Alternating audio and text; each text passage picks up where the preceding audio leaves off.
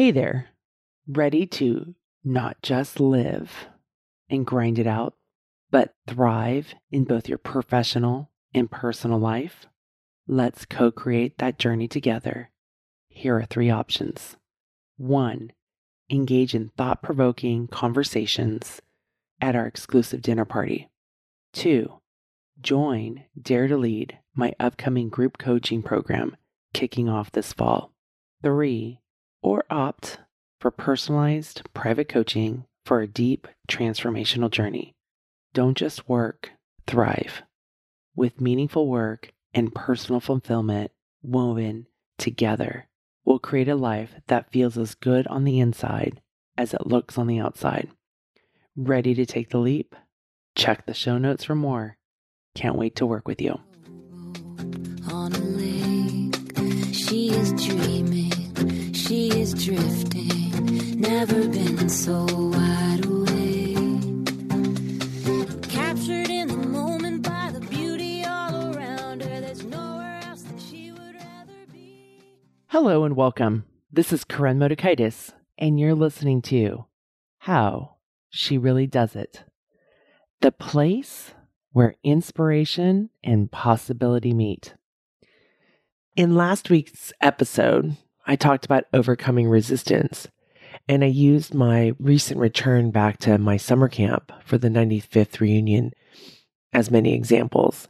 And today I'm going to share more stories and more insights and I'll be using my camp stories as an example, because these stories that we tell ourselves often diminish ourselves, and it helps create the internal resistance, like I talked about last week, of overcoming that resistance.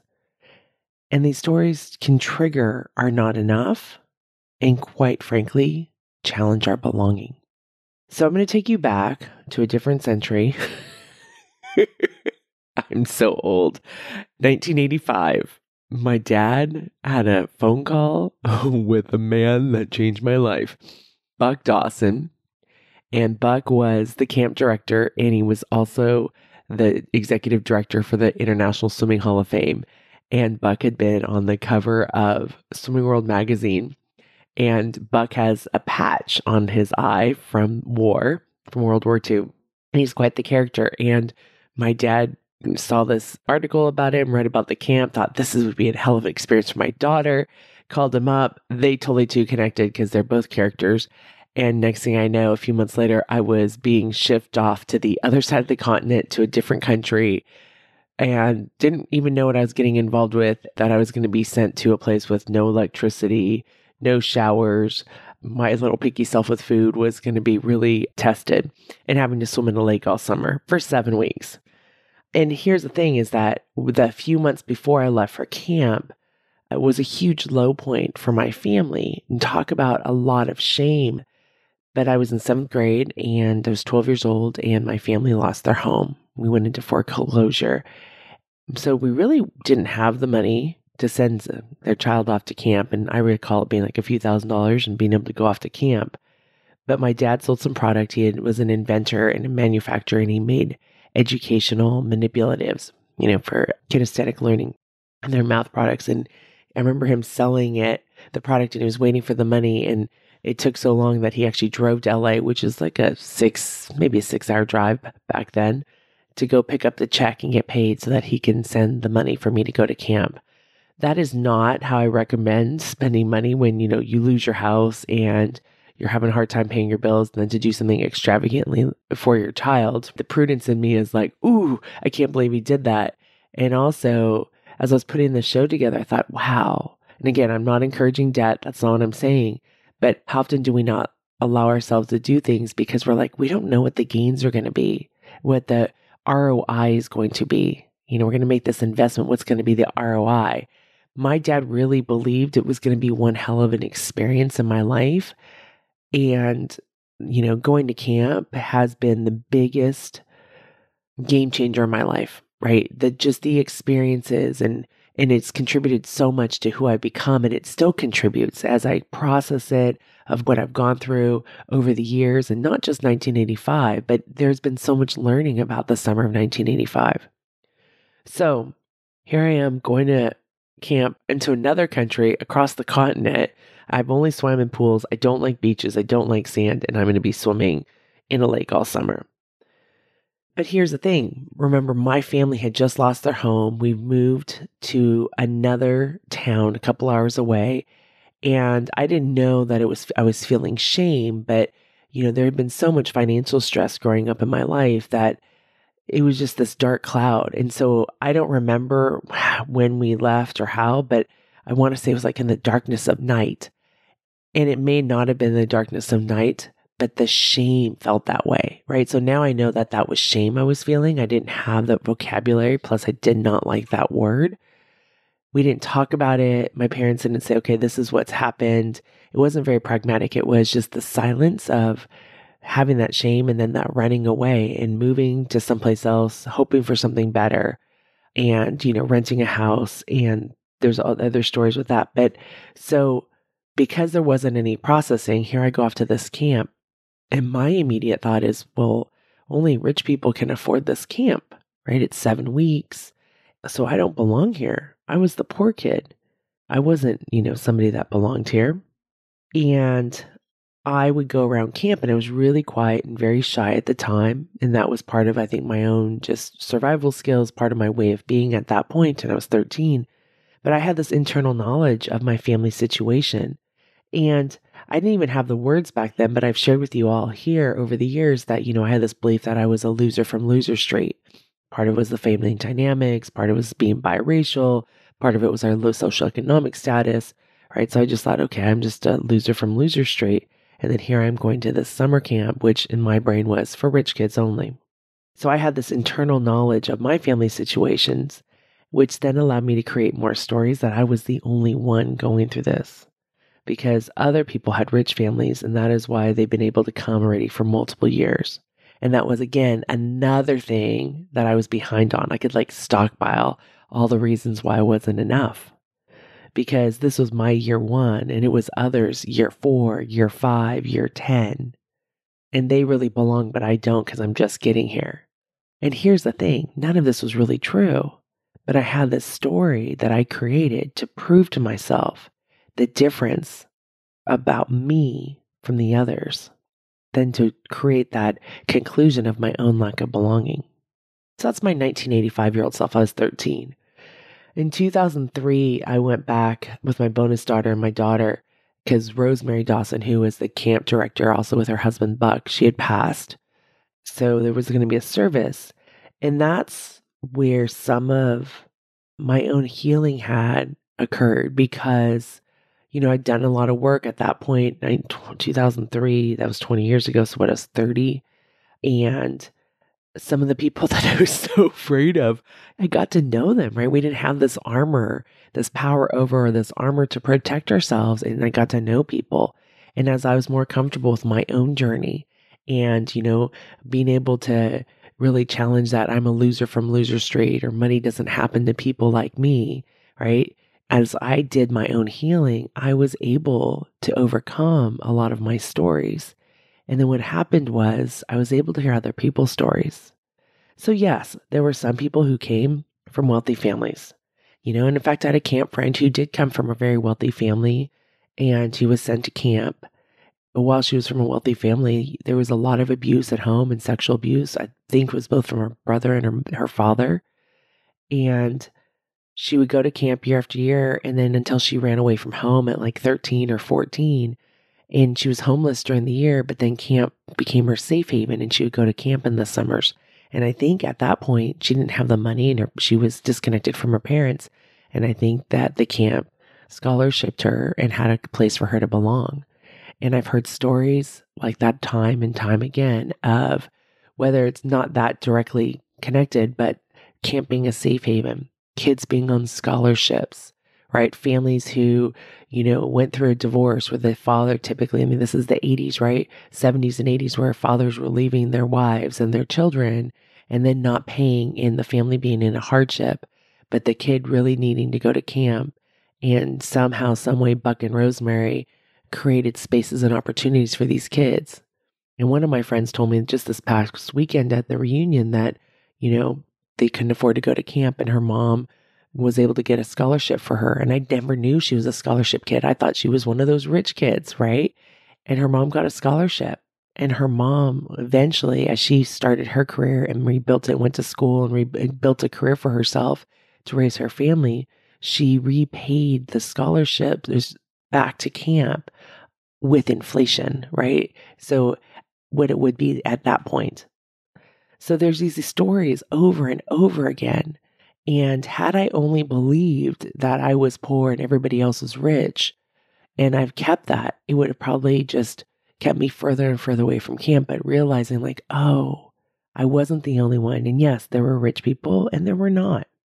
You know, there were the kids whose parents were teachers and couldn't necessarily afford camp, but they could come and work to help pay for their kids' camp experience. You know, so either they worked for Buck in the off season, and I think there was somebody who at the time Buck called it her secretary. We would now call it, you know, an administrative assistant, but his daughter went to camp. And I didn't even realize that till again this weekend when somebody mentioned that there were coaches there and their kids went to camp. So there were lots of different ways. And so my invitation for you is, if you notice that money story getting in the way and thinking that you're the only one, my hunch is you're not. Right? I had that same story when I was in university, and I thought I was the only one on financial aid, and I had so much shame about it. But I wasn't the only one. People just didn't talk about it, right? Because there's so much shame in not having enough and thinking that we put such a status on wealth that people are better. Not necessarily. Some people have more finances than others. It doesn't necessarily mean that they're better people. But that really stuck with me, which then created disconnection and then impacted my own belonging. You know, as I shared earlier, another shame story that I had at camp is, and I heard about it at the reunion, we were on the main dock talking one night, watching the Northern Lights. Yes, we saw the Northern Lights. Oh, I'll be sharing it on Instagram. But we were there on the dock, lying down, talking, and it's in the darkness of night. We can't really see each other. And I heard somebody say, oh, well, I only went to camp 3 years. And it was that dismissiveness. Like, see, I don't really belong. I'm not really a real Accomacker because I only went for 3 years. I'm like, wow, how often do we say that about ourselves? Oh, I only did this. I only went to partial university, so I'm really not that smart. Or I only swam. I've had parents say this to me for years. I only swam high school. Well, you're still a swimmer. Actually, we call them a swammer because as long as you're not swimming anymore, I'm a swammer, right? I swam once in my life. I'm no longer a swimmer. But you swam. It doesn't mean that you had less of an experience than somebody who was an Olympian. You had your own experience. But we do this. We discount our time because it's not enough. And we judge ourselves and we tell ourselves that we don't belong with those kind of comments. And here's what I think about, you know, because I've thought a lot about this since then, is I don't think Buck and Rosemary would have ever wanted any camper to feel that they didn't belong at camp, right? I think they really wanted camp to be a place for them to return to and to be a safe haven, to be a place to challenge themselves, to be tough, right? Resilient, have grit, all before all of the stuff that we've been hearing the last, 10 or 20 years. I mean, they were like doing this in the 50s, 60s, 70s, 80s, Rosemary even much younger than that. And I'm talking about the decades. So I guess much earlier than that. But they wanted a sense of belonging. I'll never forget 1985, I'm on the school bus. I've just traveled across the continent to another country, landed in Canada. I think that was the first time I've ever been out of my country. And get on this bus, this charter bus, and nobody knows who I am. They mistake me for somebody else from California, but I wasn't her. So then, feeling like I'm not good enough. And I get off the bus, and there's this woman, Rosemary Dawson. She had the chain for her glasses, so hanging off of her neck. Big smile. She's never met me or seen me before, right? This is pre-internet days. Smiles and gives me a big hug and welcomes me to camp. And it was continuous. Now, I was deathly afraid of her until 1999 when she came and stayed at my home. But so I was deathly afraid of her for a really long time. And she passed in 2003. So there wasn't that much time I wasn't afraid of her. And a lot of that was also just my own upbringing, right? You respect your elders, you be afraid, be a good girl. And then it was also, Rosemary was quite stern and harsh. But she wanted a place for us to belong, right? I knew they made efforts to see people, to know the campers, and they had strict rules. So I just don't think that Buck or Rosemary would want any camper to think, oh, you only came 1 year. That wasn't enough. They probably had the perspective and understanding that every year families couldn't do it like mine couldn't do it. But you came once and you're an Accomacker. And then it got proved over time. Because when I went back in 91 as a counselor, they greeted with me open arms. They welcomed me, right? When I went back to visit in 93, again, there was that welcoming. When my husband and I went to go coach for 2 summers and be on staff in 97 and 98, they were really happy to have us there. And I was scared out of my mind because that meant I had to eat at the head table with the grown-ups. And that meant I ate with Rosemary every day, 7 days a week. But it wasn't about how many years that I went. It was the fact that I was there. So we discount ourselves from the stories that we'd say of how many years makes a difference. And when we only matter if we get some magical number, right? Was it 5 years, 10 years? But really, the fact that I went to camp is what matters. The fact that these other women went to camp is what matters. I met people at the reunion that, went for a year or two in the 70s and they had their experiences. And the beauty of camp is that we're connected, right? We're connected from the cabins, from the swims. It was fun to hear about, somebody who, she was an alum and she's 83 and what her experience was like. She was there in the 40s and 50s and what did they do and what did we do differently?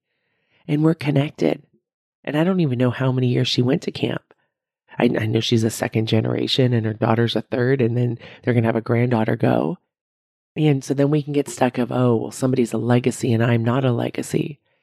But it's really not. It's not that people are more important. And that's what's really important to convey here, right? There may be some repeatability, but we put so much importance on that as being the value and being more important or making you more worthy, but that's not the case. And then noticing when you do believe in that cultural programming, how does that impact you? For me, I would go small. I would say, oh, I don't matter. I would go more inside. I would be disconnected, right? I wouldn't reach out to people. I wouldn't share my stories. And I did at the reunion. I talked a lot about the belonging and how, that was one of the things that when I was thinking about when not going the week before my trip, after everything was all paid for, was, oh, I won't really know everybody. There's going to be people that have been there. They've been close forever. And, I come in and out. I've had this spotty attendance at camp and I shouldn't go. Right. And it was that my own lack of belonging showed up again instead of just going and realizing that I get to see some old friends and I matter and that connection is real. I can make new friends. I can learn other people's stories and I can have that sense of belonging. And one other thing is sometimes we can take one story, one piece of data, and then use it against ourselves, right? So even though I went in 85, 91, I was on staff again in 97, 98, visited in 93, went many, many times in the 2000s decade, went back in 2017, and I'm still trying to figure out if I went in 2014, I might have. I still could hold, oh, I was only a camper for 1 year, so I don't really belong. Right? Which isn't true because over the last 30 years or 28 years, I've gone to camp a lot in various forms. This was the shortest that I ever went to camp was a holiday weekend, right? Typically I'll go there for the minimum of a week, sometimes 2 weeks. And I've been as long as 7 or 8 weeks. So I've had a variety of time at camp and I can take that one data point of 1985 and use that against me, use it to weaponize my own belonging. Notice the story that you tell yourself. Are you doing that in your own life? And is that creating disconnection from what it is that you want? Is it creating a lack of belonging? Another aspect about camp is that it's a competitive, when I went, it was a competitive sports camp. And really it was known as a swim camp. Right? Buck and Rosemary were real big in swimming. I stand on the shoulders of many former female athletes and swimmers that they encouraged to swim, that they coached, and that they led. And so there's quite a bit of history with even USA Swimming and Canadian Swimming at camp. And there were lots of great coaches that would come on through, Olympic coaches. and a lot of Olympians. I mean, it was quite the camp, and it was really easy to go, oh, well, these are, amazing people who've accomplished so much and I'm not, right? And then there was, again, it was a swim camp. So there was the comps, the competitive swimmers, and then there was the non-comps, right? Who were people who weren't. They were girls who weren't swimmers. They may not have noticed what they were getting involved with when their parents sent them off to camp, or maybe they were runners, or maybe their parents wanted them to be taken care of so that they could work. Who knows, right? So, but we had competitive swimmers and non-competitive swimmers.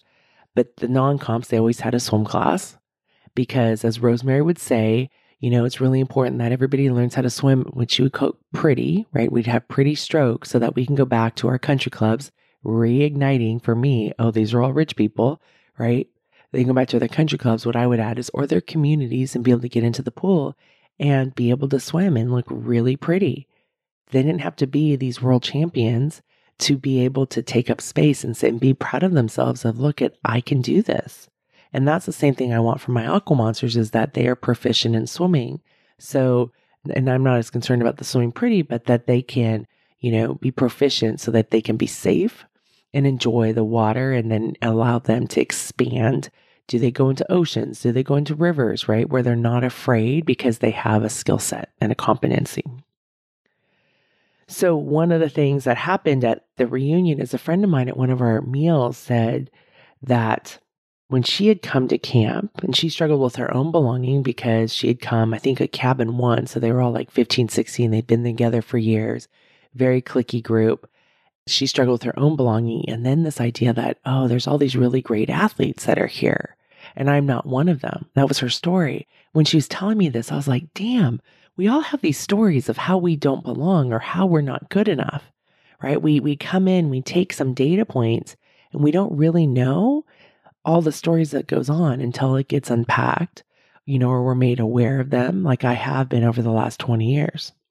And then as a coach, I saw a different aspect, especially with that athleticism. And it was so interesting for me because this friend of mine, when I've known her, she was part of what I would call the in crowd, right? She was beloved. She's achieved a lot of awards. She did the swim to the mag, which is a really long, long way. I've never done the swim to the mag. She's been so much a part of the fabric. And to hear her say, oh, I wasn't as fast or as good of a swimmer as others, we get into that comparison, right? And remember, comparison is the thief of happiness. And instead of like owning our own experience of like, I love to swim, and wow, isn't that cool that somebody's going to swim to the mag? If she can do it, what about me? Is that something I want to try to do?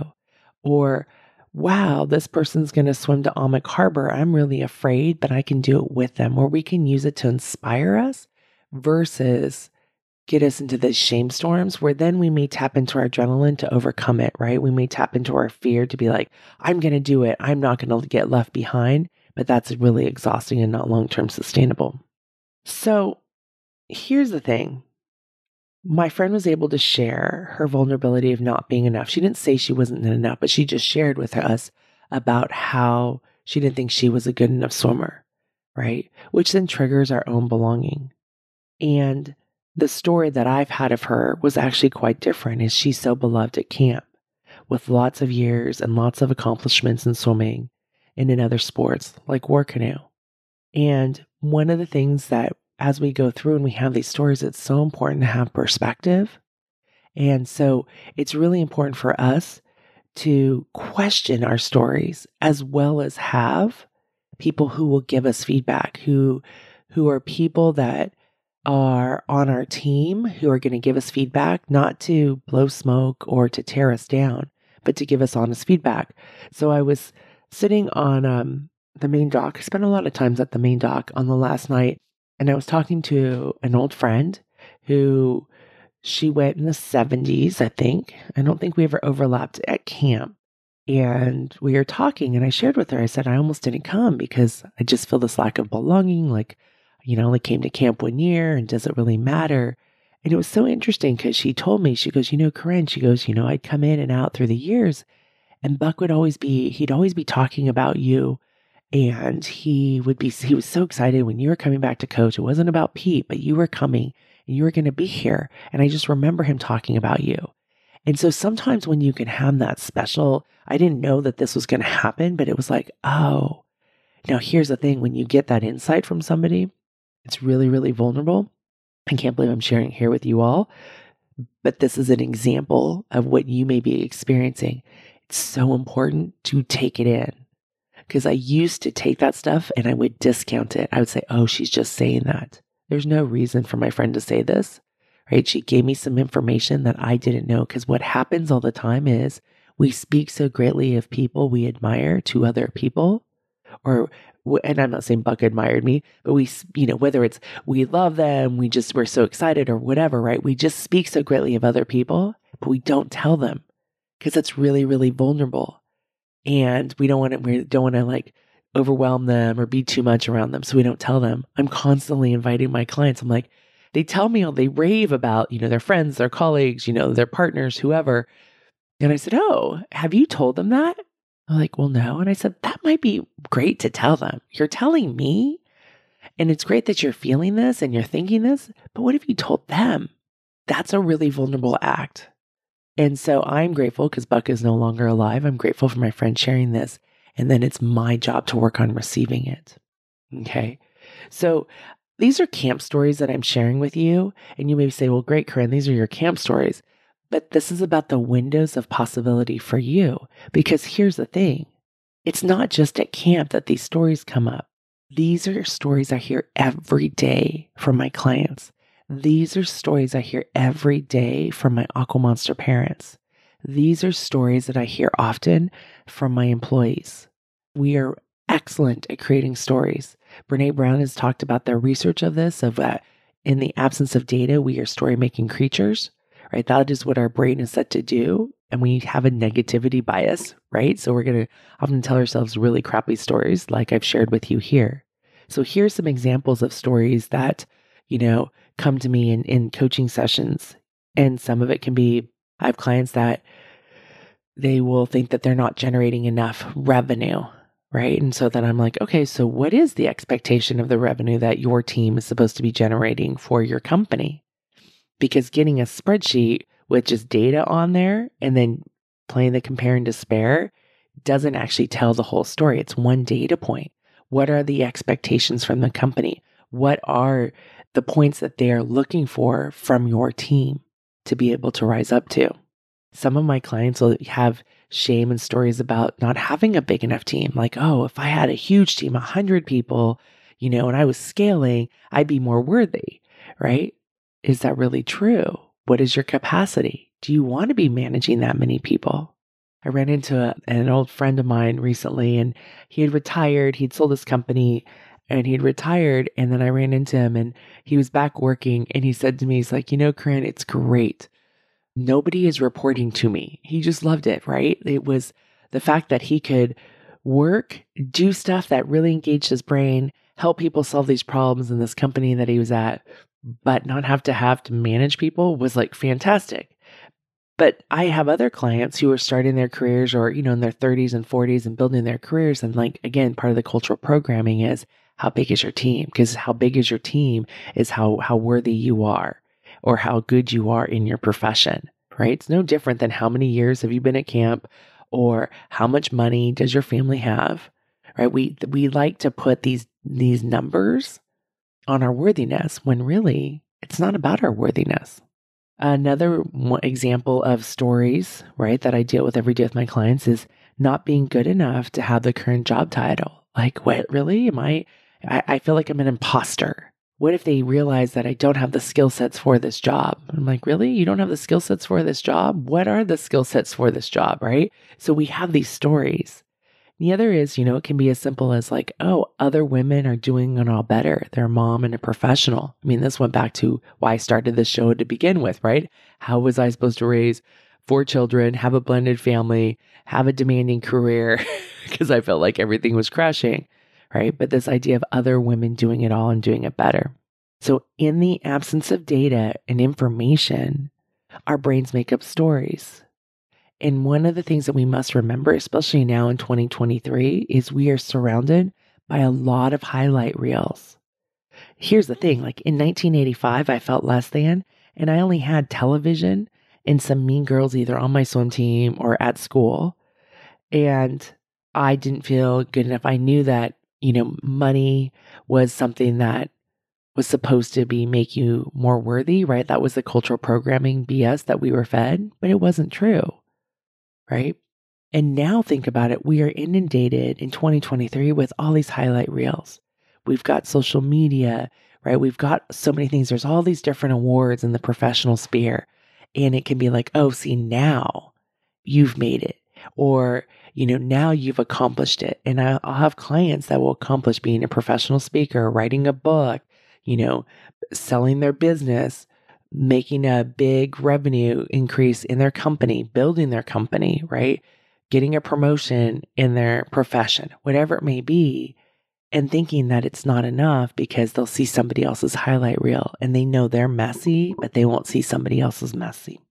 So we must stop comparing our insides to other people's outsides, especially the social media outsides. And here's the thing, because often these highlight reels are very edited. I want to say this because I've loved Sex and the City. I watched it when my girls were born and I was nursing them. They were great for like nursing because they're like 22 minutes or something. And so the other day I was watching the behind the scenes with director, producer Michael Patrick King, and they're talking about the tennis scenes, and they'd given Charlotte some tennis lessons and, the whole crew tennis lessons, and they had a tennis instructor and there's all this talk. And then they practiced, and Michael Patrick King was like, I think we can like put this together. And the actor who plays Harry was like, oh man, my friends who play tennis, they're going to be like, you look ridiculous. And then he said, and to other people who don't play tennis, I may look pretty good. Some of it's knowledge and practice, right? But Michael Patrick King said something that's really important for us all to remember. It looks pretty good now in real life. And with the camera, it's going to look better. And editing makes it going to look even that much better. And that's something that we must remember, is that when we start to compare, whether it's social media, the perceptions that we may get just even talking to people, right? Because think about it, at camp, I didn't have highlight reels. We were all in blue shorts, white t-shirts. Mine were from Kmart. Maybe other people's were from other places, like maybe a Macy's or something. It was really hard to tell where things were from because back then we didn't have the labels like we do now. Now I'm sure kids are like in Lululemon shorts, right? So you have that much more branding. You could tell maybe somebody had a nicer trunk than my rental trunk, but it was much harder to tell. But I still had those stories that, oh, they're rich or I'm not rich. There was still that way of being able to create highlight reels, create a fantasy of what their life was like and not know. So here's a question that you may be having is, okay, Corinne, what do we do when we tell ourselves these stories? Well, the first thing to do is really hear the story, right? Because oftentimes, this is actually a pretty high level skill. You may not even know that these stories are there. I didn't know in 1985. I didn't know that I had a story that I'm a loser from Loser Street. Those are things I unpacked many, many years later. But as you listen to this, and I've been talking about this here for a long time, and maybe it didn't sink or land with you then, and maybe it lands with you today, is identify the stories. Own that story of, oh, this is the story I'm telling myself. And love yourself. Don't judge and say, oh, I'm stupid or I'm ridiculous. Own it. Much how I've shared these different stories of myself or my friends or other former campers that I shared with you about their stories, there's no judgment. Own it. They just own the story. And it helps us get an understanding of, oh, this is why I felt like I didn't belong. This is what I thought. And then question the stories, right? Had my 13-year-old self knew to ask yourself, is it really true that all the kids at camp were rich? Because really, I honestly didn't know, but I made up this story and I was believing it. And I know some of the kids had nice trunks, but not everybody did. So I didn't really know what the story was, but I made an assumption and I guarded myself. I withdrew. I pulled away. And then the other part is, does it really matter if some are rich and some aren't? And the thing about a camp is, for Buck and Rosemary, it really didn't matter. One of Buck's favorite things to do was to go to the dump and find treasures, and he liked to take campers with him. I'm not joking. We all laugh about these stories, right? But the dump was a huge part of our camp story. So it wasn't having the nicest, fanciest thing. That wasn't the values of the leaders in our organization. And you may be saying, that's great, Corinne, but in my law firm, that is a value. I understand that. That's why I shared with you, it wasn't a value here, but really check in with yourself. Is it a value of you? Is it because somebody has more money, they are more valuable? That's something that's really important for us to check in and unpack, because there's a lot of cultural programming, but is it really true? And it creates other ripple effects. Maybe I'll do podcasts about it, right? Because sometimes maybe you're in a law firm and you've built your life so that you can be in this law firm, but family members in your family of origin don't have those kind of funds. And then the tension that can create, especially if you have that belief that having more money makes you a better person.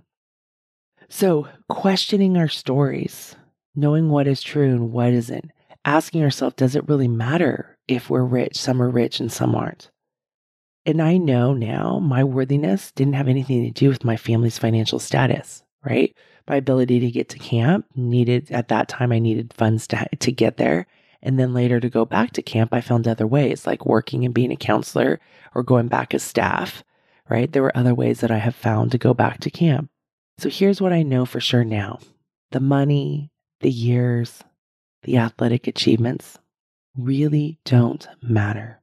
What matters, what is the ability to be at camp for myself and to connect with others.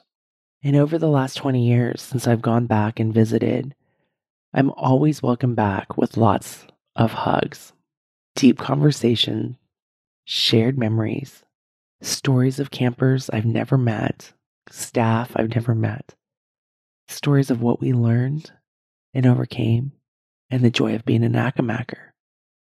And the ability to be able to have this beautiful experience meant me letting go of the stories of I'm not belonging, I'm not wealthy enough, I'm not athletic enough, right? Letting go of those stories so that I could fully show up and be present and be vulnerable and share. So my question for you is, what are the stories you are telling yourself? And really being able to own it, identify it, right? Get clear on what is the story, because you may not even notice it. And then once you get clear about that story, have you questioned them or just fully bought into them, right? Like the fully buying in is everybody at camp is rich and I'm not. Was it really true? And what are the obstacles to overcome or the resistance you may need to overcome to get what you want? What I really wanted was belonging, right? That's what it was for me, belonging at camp. Do you see me? Do I matter? Do I belong here? And what was stopping me all those years ago was me, because I was surviving and I had these beliefs that if we didn't have money, I wasn't worthy. And here's the thing is, it wasn't about how little money my family had. Yes, that really didn't matter at camp. I was at camp, right? And it wasn't about how many years I went to camp to give me status. And I also didn't need to be the best swimmer or paddler, etc. at camp. It was about me being there and being me, which would allow me to connect and belong with others. And this has taken me a long time to learn this and to unlearn a lot of the social programming that we've all gone through. So the stories we tell ourselves, please check in with them, question them, see what is really true and what is not, and what's getting in the way of what it is that you want. Hey there. You know, coaching is a term you're hearing a lot these days. But let's be real. Good coaching, the kind that truly changes lives, is more than a buzzword. Imagine your favorite sports team without their coach. Hard to picture, right? A coach is someone who sees their blind spots, pushes them forward to perform better and help them achieve their goals. And above all, is always there to support them.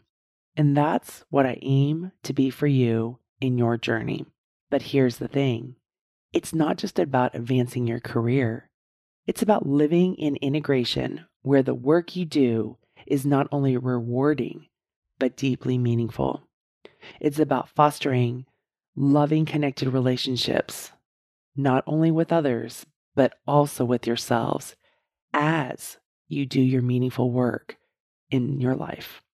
It's not about splitting your time perfectly between work and life, because life, in all its wonderful unpredictability, doesn't work that way.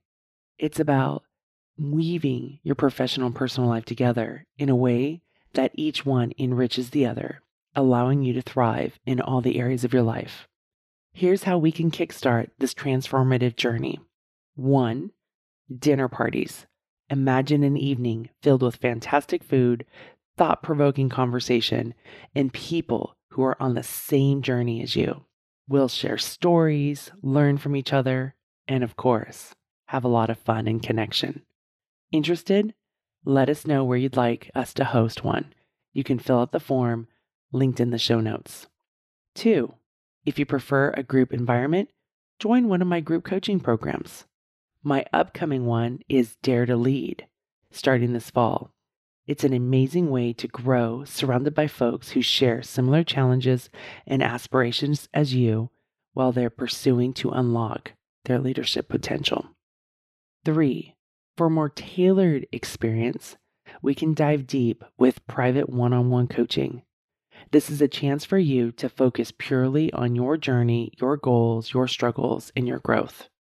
So 3 opportunities, 1 goal: thriving in a life where meaningful work and personal fulfillment are interwoven seamlessly into your life.